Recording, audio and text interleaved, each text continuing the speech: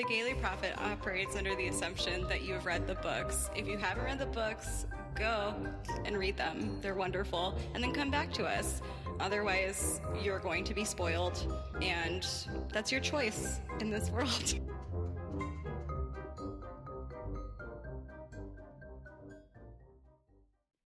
Gay people love puns. I'm dead. We have to stop this podcast. Oh, this book causes Satanism. What is left for us to rant about? There is nothing straight about Plum Velvet. You shouldn't have been drinking when I said that. Monocles are impractical, but hot. I don't for a second believe that she is a straight person. I mean, I'm definitely here for bisexual Minerva McGonagall. Let's talk about Harry Potter. Before we get started, we just want to let you know that we have a brand new, very beautiful website where you can listen to all of our episodes. You can also see the episode art that I make every week to go with the title of the episode. Also very exciting, the creator of our logo, Theo Julian Forrester, has started creating a comic strip every week that is inspired by the episode. So all of those will be available for you to look at on the website. There's also a contact form there if you want to write a letter to the editor. So go on and check that out. It's just thegailyprophet.com. Also, just a request as always, if you like the show, if you could go over to iTunes and give us a 5-star review and tell a little bit about why you like the show, that would be really great. It is so helpful for helping other people find the show. And also it makes us really happy, and we will totally read your name on the podcast and talk about how much we love you. So we want to say thank you to... I'm going with Dr. Lady, perhaps, DRLDY, and Ray the Nerd, and Captain Widow, and Nicoleoy, and Khabibid, who have left us reviews, and we are so, so grateful.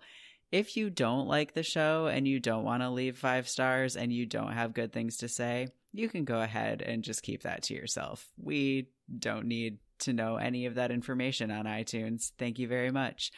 So with that, hello and welcome to The Gaily Prophet, a podcast where 2 queer IRL witches reread Harry Potter and talk about it. I am America's favorite Griffin dandy, Lark Malachi Gray. And I am Griffin Dyke extraordinaire, Jessie Blount. And today you are listening to the second part of our episode on chapters 9 and 10. The Midnight Duel and Halloween. You listened to the first part last week. If you didn't, go back and fix that. This is what we didn't include in last week's episode. That's the best introduction I've ever done in my whole life. Really, just go back and listen to all the episodes already, and then just keep re-listening to it. If you fall asleep to us, we'll soothe you right into dreamland. I hope we're not that soothing.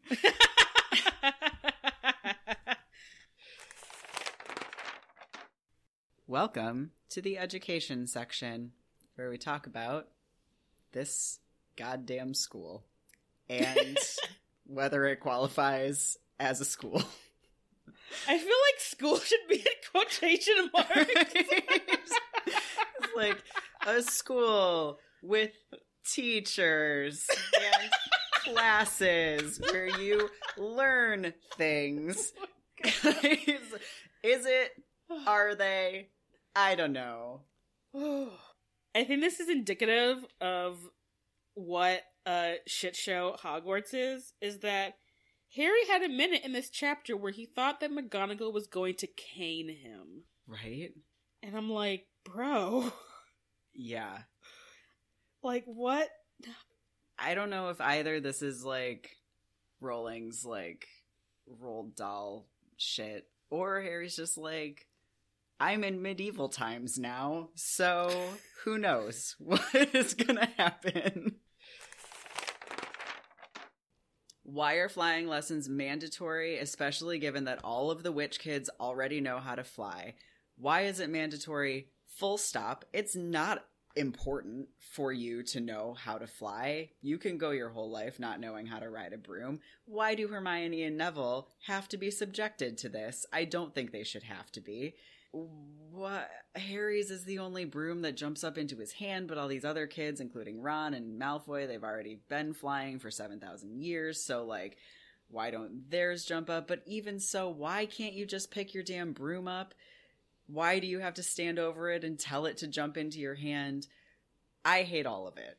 All right, this is great. I actually do have some of my notes overlap with you because, yeah. Also, no one ever screams up at their broom, like, again in this series. And I'm like, this is just very silly. It's so silly. But, yes. I mean, number one, yeah, you're right. Like, broom, like, flying lessons is garbage.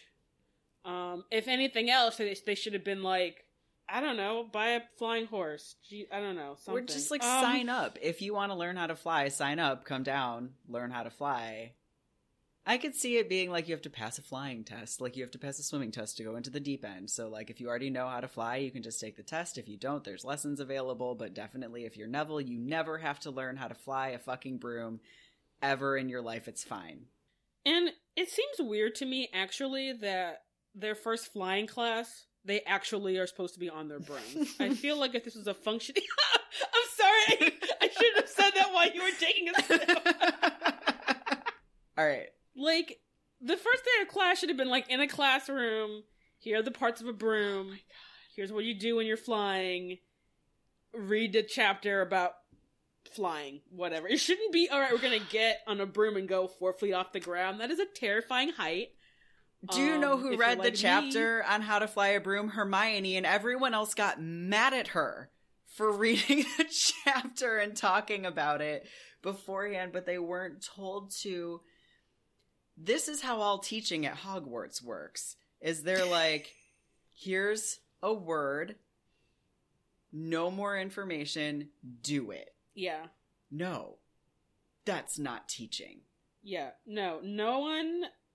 Literally no one in this school knows how to teach. I'm sorry for all the educators out here who like Harry Potter, but I hope you realize that, like, Hogwarts is a terrible school. It's such a bad school. This is not the fictional world I'd want to be in because Hogwarts is a terrible school. It's so terrible. It's like they spend their entire classroom periods being told a word and pointing their wand at things, and then they're given, like, 7 hours of homework to, like, write papers on shit that they never actually have to apply because their entire classroom experience is just, like, learning and performing spells by pointing their wand and saying a word over and over. So they have, like, no free time, no downtime. They never get to be kids. They only do homework. But their classroom time is spent absolutely not under any circumstances actually learning anything. Shouldn't they learn in the classroom and have their homework be to point their wands at things and say the word? It's terrible. They're all terrible teachers. Madam Hooch is a terrible teacher. This is not how you teach children how to fly a broom. The other thing, it actually has nothing to do with flying. It just is that I underlined that Madam Hooch has yellow eyes like a hawk and wrote hot in all caps. Yes. That's apparently a thing I'm into. So. Listen, I just have a note. I'm just like, she is clearly, you know, has some other magical being in her background, and that's really cool. Yeah. And also just, she's such a gruff queer lady. Like, she, like, just calls Neville boy. Like, she didn't even bother to learn anyone's name. I actually really hate that. I have that either in education or editorials. I'm like, fuck off, lady. Like, that is not how you treat children. What are you doing? I hate it.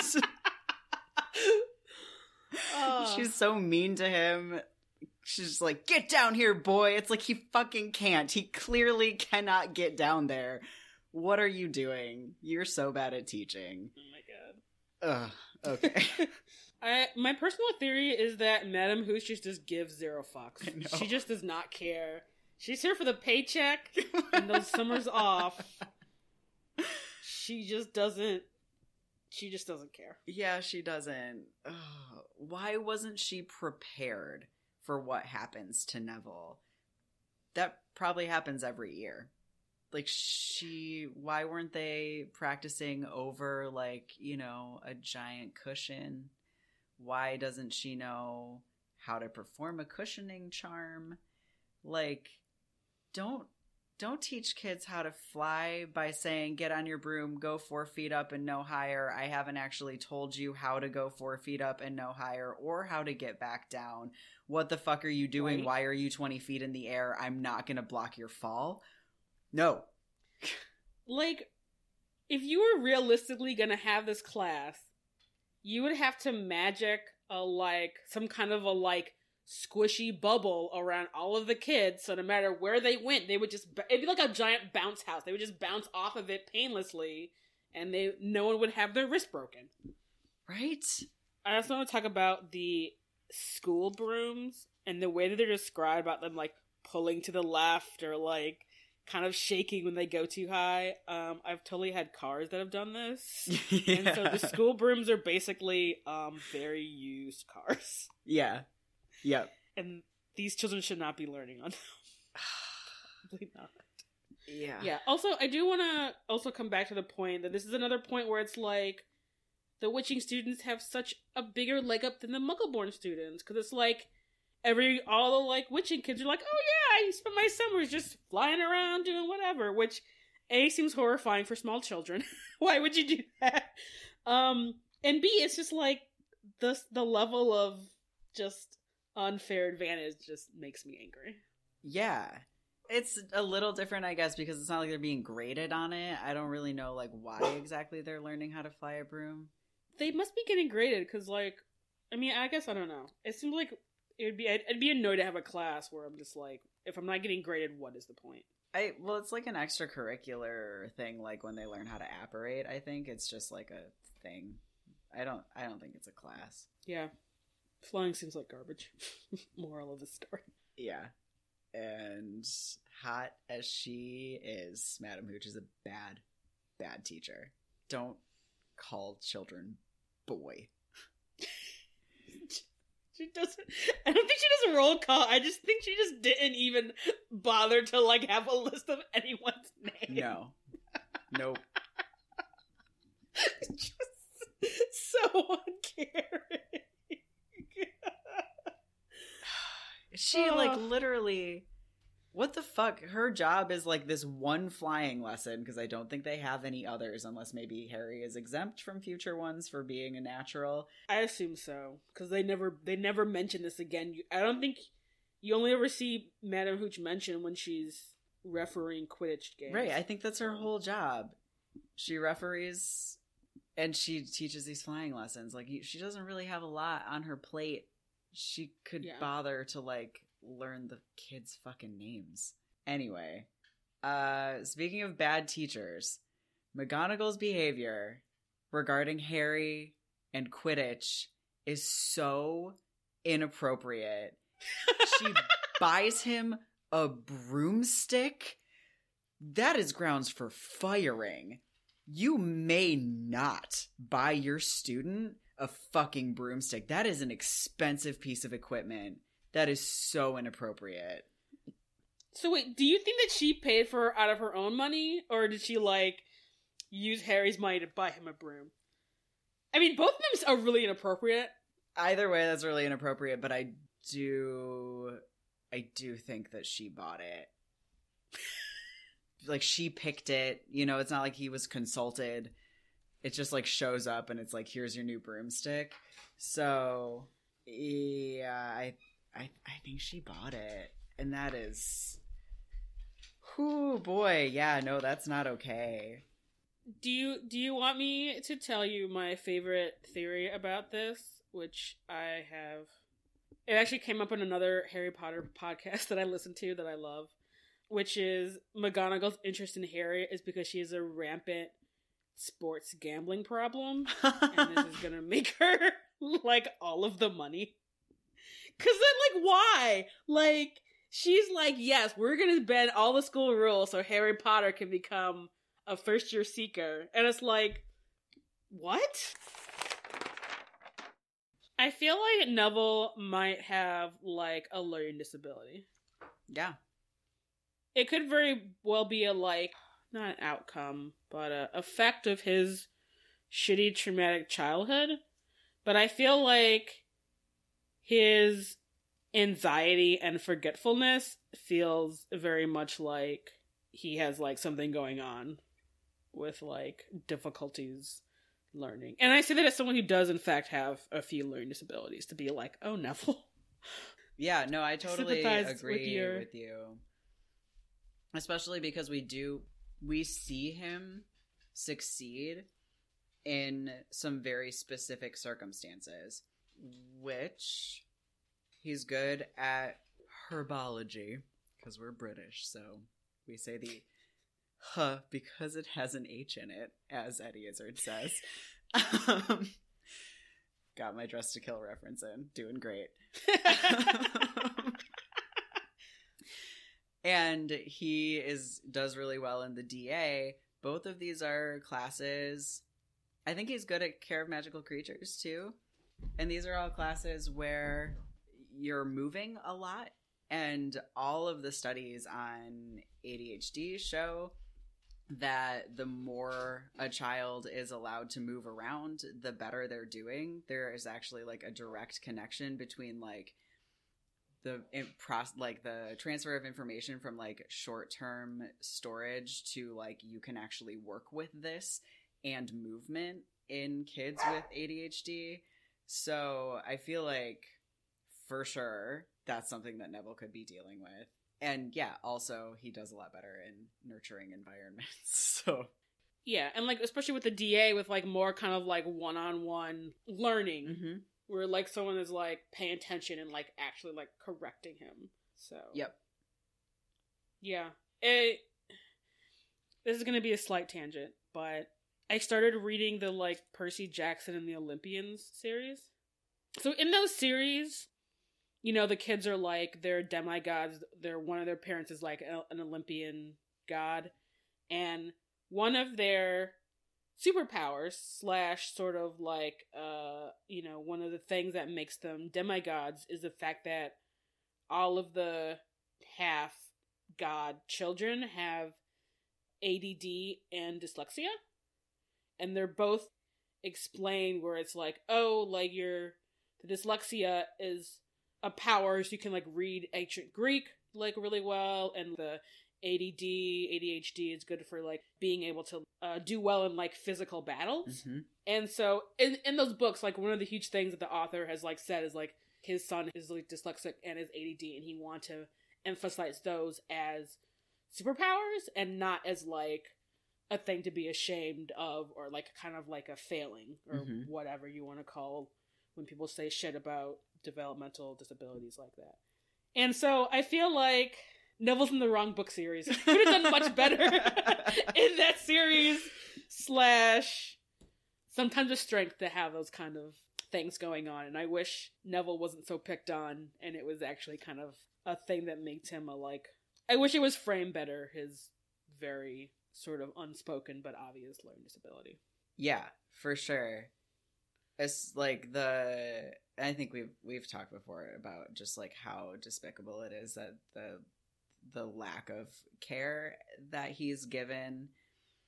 You know, he, like, McGonagall is constantly, like, giving him extra homework as opposed to, like, tutoring anything to, like, help him work with what he's dealing with.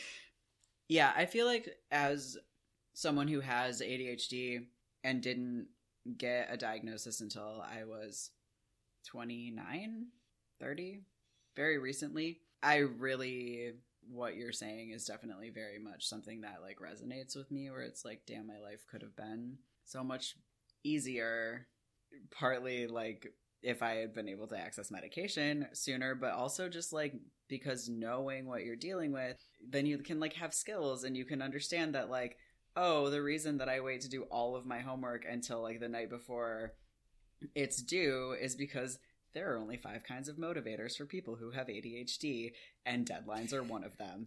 So, literally, no, I couldn't have done my homework sooner than that. That was the only time I could do my homework, and then I get to let go of all of the like self-hatred and like beating myself up that I was carrying around previous to that, being like, I'm just lazy and, you know, bad because I can't make the thing happen, which is a real problem. So yeah, I feel you. I agree. And just full stop. Everyone needs to be better to Neville. Yeah, people need to be better to Neville. He needs all of the happiness and kittens. And why isn't Professor Sprout like advocating for him at like teachers meetings? She sees him and like sees him succeeding in her classroom and not succeeding in other spaces. So why is it that she isn't speaking up, you know? Well, I definitely don't think that Hogwarts has that kind of teacher culture.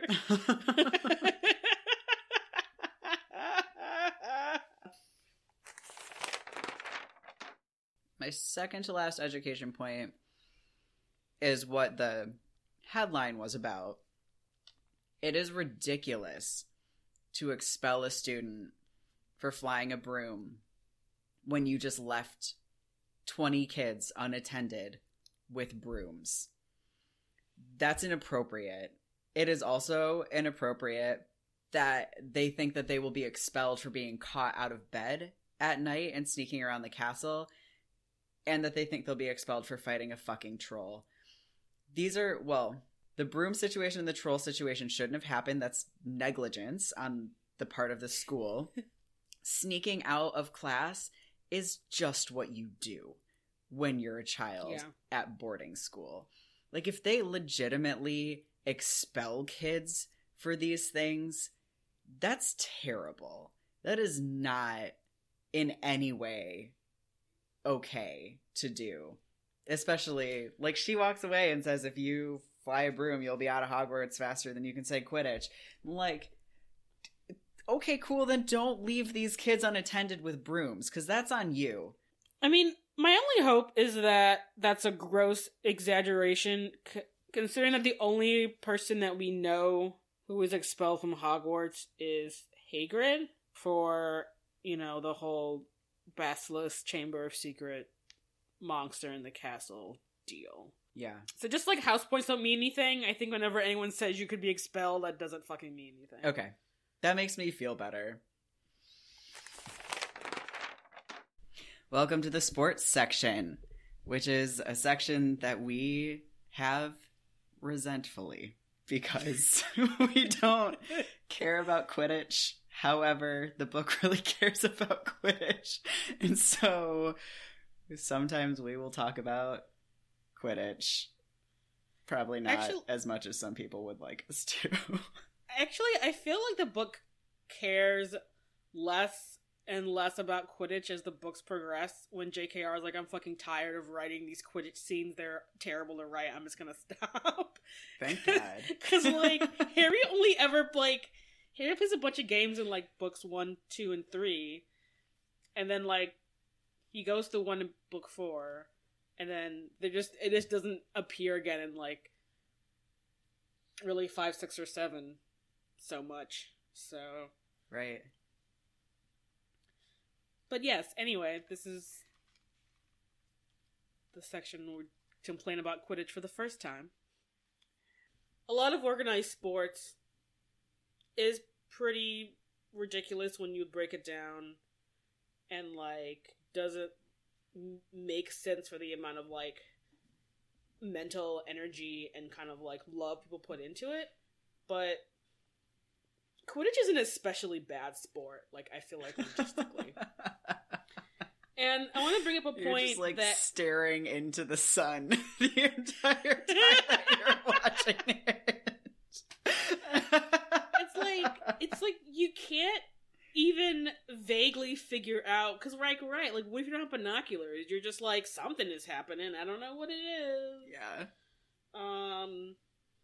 Yeah. And I mean, part of it is that there's a lot of, like, art, like, there's a lot of balls and a lot of, you know, people playing it, but really the important thing is catching the snitch. Like, why even bother with literally anything else? Well, no, because there are some times where it's like, if we're gonna win the cup, we have to be up by X number of points before the snitch can be caught. So there is like a little bit more and like some importance to like the rest of the game, I feel like. And also I think, you know, like at the Quidditch World Cup, the Crumb catches the snitch, but they lose still. So there's more to it than that. I mean, yeah. I mean, I still wouldn't go to the games. I'd be like, Hermione, you know that we don't have to be here, right? Like, we can be friends with Harry and still not go to these fucking games. Can we please go enjoy how quiet the common room is right now? Maybe it's a little bit like hockey, where you're also there to wait for someone for like some like terrible violence to happen to one of the players, because it probably happens a lot, and I feel like that's kind of part of the excitement, I think, of like hockey. Yeah, is like people getting like sort of like more aggressive in a way that you don't get in like basketball or like baseball or whatever. Yeah, that's true. Since there is a discussion about Ron and Dean Thomas having an argument about soccer versus Quidditch, I really hope there's a bunch of Muggle-born kids that have like a pickup soccer game. And I don't remember if I had mentioned this before, but I'm just like, Quidditch is ridiculous. Dean Thomas is right. Like, soccer's much cooler. Like, I hope there's some Muggle kids broom up your butt. I'm just like, I hope the Muggle kids are like, whatever, y'all. Soccer's real cool. We're just gonna be over here in this field. Yeah, that sounds great. My only other thing about Quidditch, my note is 3-month nonstop Quidditch is absurd / outrageous. What the actual fuck? That it's a couple times that it says like a Quidditch match literally cannot stop until the snitch is caught. And so that means that they like don't take breaks. Wood says they had to keep bringing in players so that players could rest. And so like after 3 months, who the fuck is even watching? Who cares? And I don't know, there has to, aren't there in other sports like a point where it's like, okay, we went into as many overtimes as there are and it's a tie? I think that's a thing. Yeah, I mean, yeah, on some sports you have like a set amount of time to play, or like in baseball where you have a set amount of innings. Yeah, so there's like a natural break versus it being dependent on someone doing something like catching the snitch, which is a terrible way to play in your game. Yeah, and how do you even like have predictable seasons if like a single game could go on for 3 fucking months? How do you hate it. I mean, that must not happen very often, but like also just think about, I would never go to a game where it's like this might last 10 minutes or 10 hours and be like, I mean, there's only so much day drinking you can do. Like, I mean, sitting in like a baseball game that's like 4 hours feels like hell. Being in purgatory. Yeah. Yeah. Yeah. So I can't imagine like a Quidditch game that was like hours long. I would just be like, I'm literally tired of watching you guys. Just hand me the snitch and it can let it be over. Right? Yeah. Yes, I don't like it. That's it. Do you have anything else about sports? I do, actually. Okay. I have one more point, which is Quidditch does not necessarily seem like real exercise. I mean, maybe for like some of them, but like, I mean, for Harry, like, I don't think Harry's getting necessarily real exercise out of this.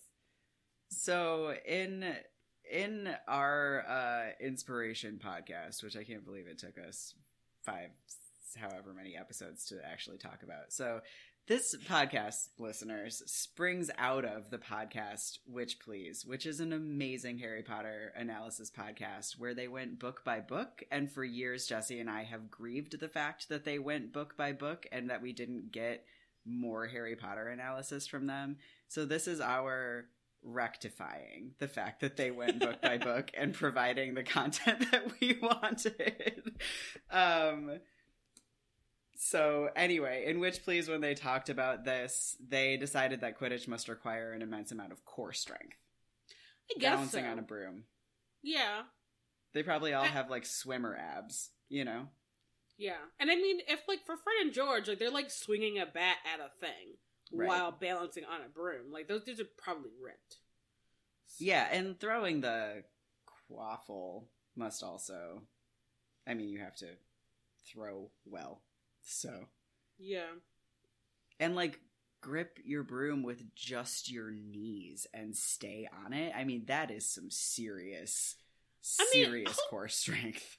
Hopefully you're like have like grasping it also like with your thighs, because I feel like just your knees would hurt, but if at least you could use some of your thigh meat to like hold the broomstick. Oh yeah, well that's what I mean, but just your legs, right? To keep yourself balanced upright on a fucking broomstick, like that is definitely some serious like isometric exercise, right?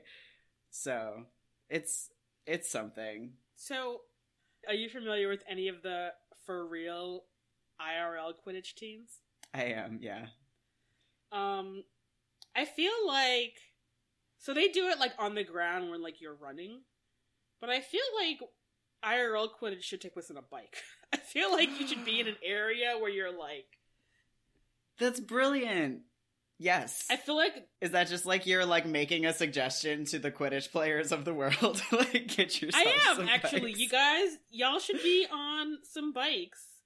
As opposed to just running around. I thought that would feel more realistic with a broom to like, you're like having to balance, but also having to do stuff with your arms.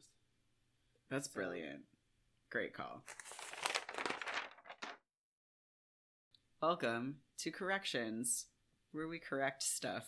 And this week I am not only correcting things that are incongruent in the book, I actually have some corrections for us. Okay. Corrections / like things that we should have okay. They're corrections, but they're corrections that we missed in previous episodes. Okay. So, the first one is rats are not allowed as Hogwarts pets. Ron inherited Scabbers from Percy, who would never bring an illegal pet to Hogwarts. That's true. You're Never. right. Never. He would, like, sever his own toes before he broke a rule that profoundly. Yeah. So, that's one. The other, actually, I have to give credit to my partner for, because Evan was the one who pointed this out. You use a wand to get into Diagon Alley. Hagrid uses his umbrella to get into Diagon Alley. How does everyone think Hagrid gets into Diagon Alley? Like, shouldn't someone be like, oh, Hagrid's here, let me walk you out and let you in? Maybe his magical umbrella is like an open secret or something. Or, I mean, honestly, if Hagrid was just like, oh no, it's okay, Dumbledore showed me a trick, they'd be like, cool, Dumbledore's brilliant. You're probably just hopping over the wall, who knows? You know? Like, I feel like... But that is an oversight. If he told them that, they should all be like really worried that he was about to tell literally the entire world this bypass to get into Diagon Alley.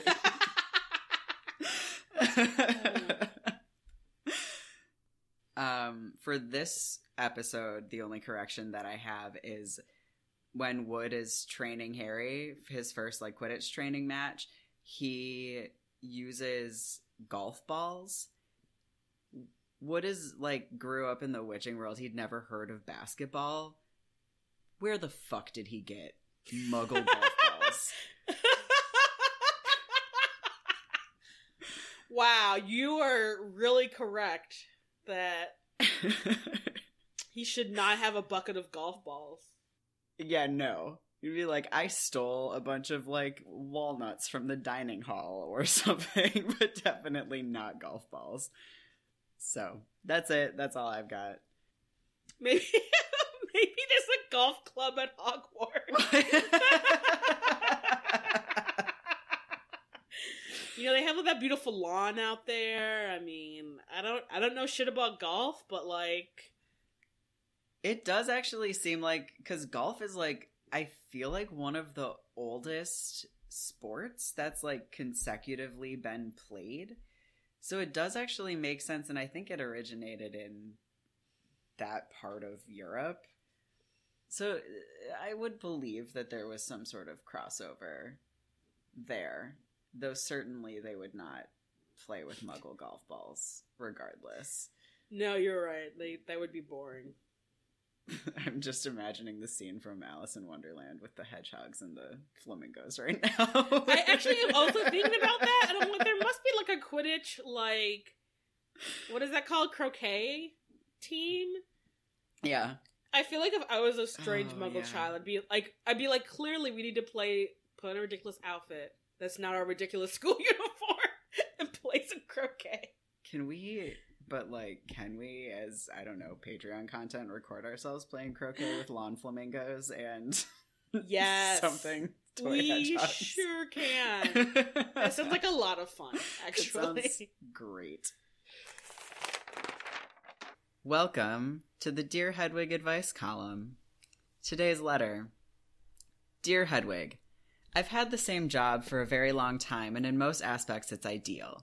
I have great benefits, I enjoy my coworkers, and I'm well regarded and feel respected in the workplace. Additionally, I have a highly specific skill set, and if I left, I'm not sure they would be able to replace me, ever. My problem is a moral one. Most of my work is essentially deciding the future of large groups of people, which, as you can imagine, is often an emotionally fraught task. Keep it together, Lark.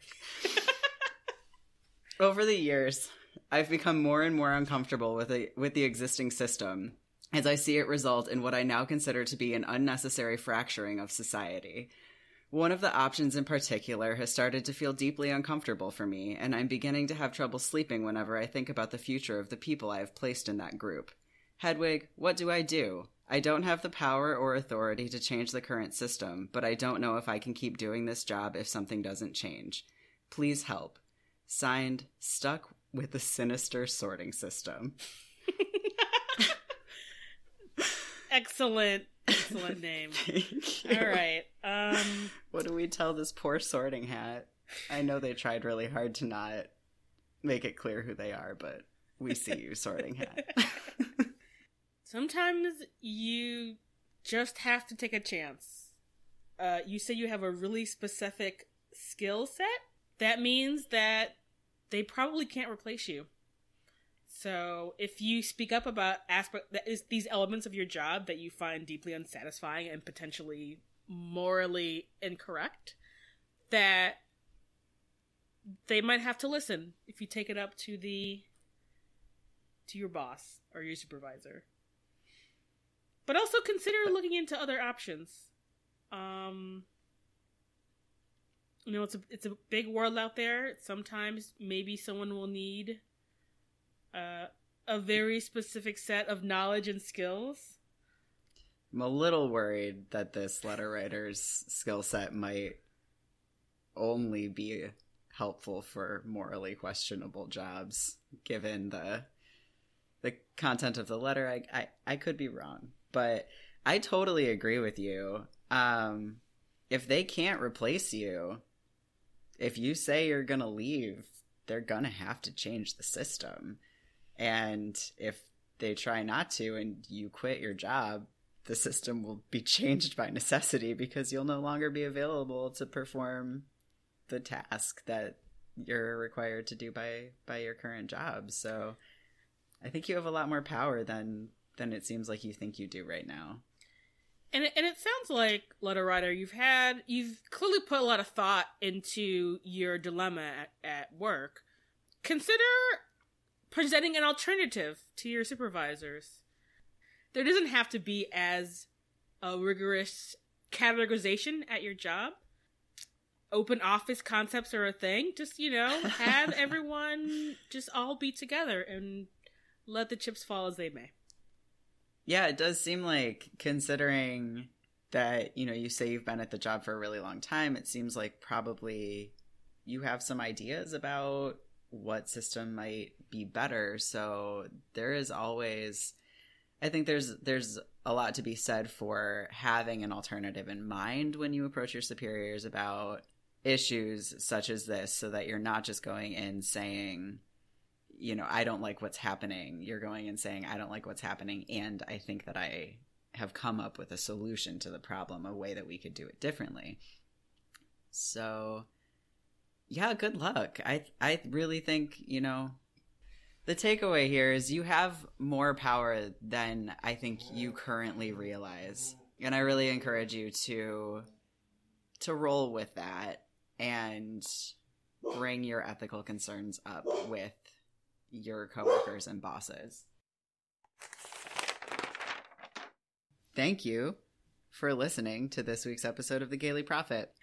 A reminder, next week we will be reading chapters 11 and 12, so if you're reading along, go ahead and get read up on those. Also a reminder that we are still doing our sticker giveaway. If you leave us a good review on iTunes, once we have 50 reviews, there's a 1 in 5 chance that you will be getting a sweet logo sticker. And also one of the people who gets a sticker is going to get a free t-shirt. It's rad. You should definitely go leave us a review. It doesn't have to be long. It just has to be nice. Yeah, please don't leave bad reviews, you guys. Because we will not care. We don't care. Yeah, if you have issues with us, email us. That's something we can talk about in private. Anyway, if you want to find us between episodes, we are on Facebook, Twitter, and Instagram at The Gaily Prophet. We also have a Patreon, patreon.com/The Gaily Prophet, where we put cool things that you will enjoy. Chelsea, where can the people find you?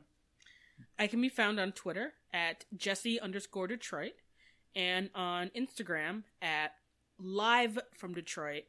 And you can find me in between episodes or ever at larkmalaki.com. That's LARKMALAKAI.com, which is where you can find information about the work that I do with nutrition and coaching and tarot readings. You also can find me on Instagram at larkmalaki or on Instagram at Radical Healer.